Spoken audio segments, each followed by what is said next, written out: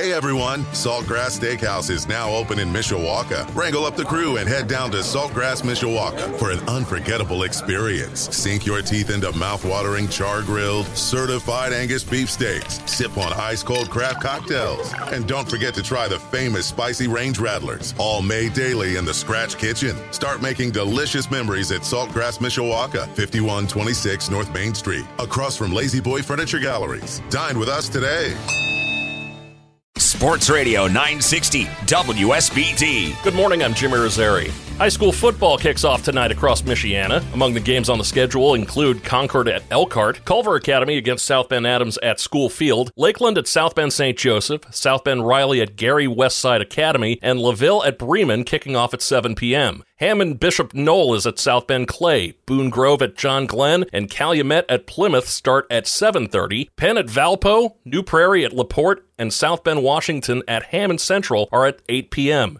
The Mishawaka Cavemen will host Mishawaka Marion at Steel Stadium tonight. Coverage begins at 6:40 on 96.1 The Ton. You'll be able to get scores from all those games tonight with Indiana Sports Talk premiering after South Bend Cubs baseball here on Sports Radio 960 WSBT. Chicago Bears quarterback Justin Fields will not play Saturday against the Indianapolis Colts, Bears coach Matt Eberflus announced yesterday. Eberflus said Fields and select starters would not play in the second preseason game due to the amount of invaluable work the first-team units got during joint practices this week with the Colts. He also noted that both safety Eddie Jackson and wide receiver Velus Jones Jr., who were absent from practice yesterday, are dealing with injuries not considered long-term. Meantime, the Colts have put wide receiver Ashton Dulin on season-ending injured reserve after he tore an ACL during Wednesday's practice. Coverage of the Colts and Bears begins on Saturday with the Bears radio network at 5 o'clock on Z94.3, or 6 o'clock with the Colts radio network on 96.1 The Ton. The Browns and Eagles played to an 18-18 tie in last night's lone NFL preseason game. Two Eagles players, receiver Tyree Cleveland and rookie defensive lineman Moro Ojomo, were carted off the field after sustaining neck injuries during the game. The Eagles have announced that both players have movement in their extremities. Last night's Tigers-Guardians game was postponed due to rain in Ohio. They'll play a doubleheader today starting at 4:10. The Chicago Cubs and White Sox were both off. The West Michigan Whitecaps have won the first three games of this week-long series after defeating the South Bend Cubs Thursday night by a final of 3-2. West Michigan and South Bend continue their series tonight with coverage starting at 6:15 on Sports Radio 960 WSBT. Jonathan Toews says he's stepping away from hockey, but not for good. The former Chicago Blackhawks captain and current unrestricted free agent announced in a social media post yesterday that while he's not fully retiring from the NHL, he will be taking some time away from the game again this season. The 35-year-old Toews was limited to just 53 games last season, producing 15 goals and 31 points because of deteriorating health midway through the season. Over 1,000 former athletes who attended Northwestern University have put their names to an open letter to have the back of their alma mater. While condemning any form of hazing, the letter went on to defend the school's athletics culture, saying that it's not defined by allegations that surfaced this summer against some of the school's programs. The letter was signed by ex-Northwestern athletes in every varsity sport at the school, including 277 football players and 4 football managers.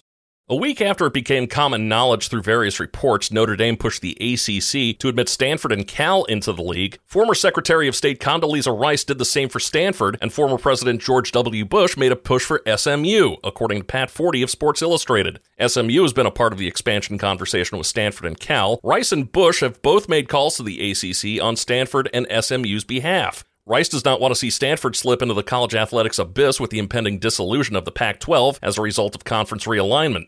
Bush, meanwhile, would love to see the upward mobility of the university his name is attached to.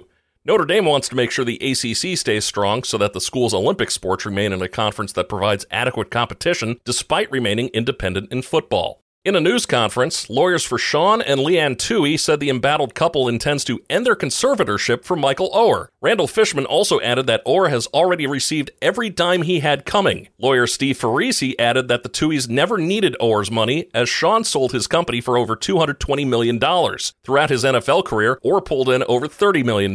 Sean Toohey Jr. says he finds it hard to believe that Oher only learned about the conservatorship in February, and added that Oher started threatening the family around 2000 or 2001. The Blindside author, Michael Lewis, told the Washington Post that the Toohey family ended up making $350,000 each from the film, and that the family attempted to share royalties with Oher, but he began declining the royalty checks. Xavier Babudar's notoriety as a wolf-disguised Kansas City Chiefs superfan has been overshadowed by his other alleged career, Criminal.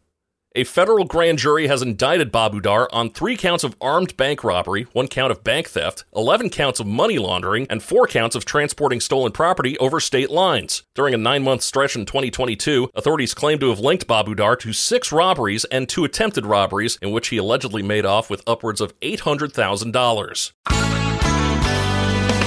Mostly sunny skies and beautiful today. We're going to end up around 75. I'm WSBT 22 Chief Meteorologist Carrie Peugeot.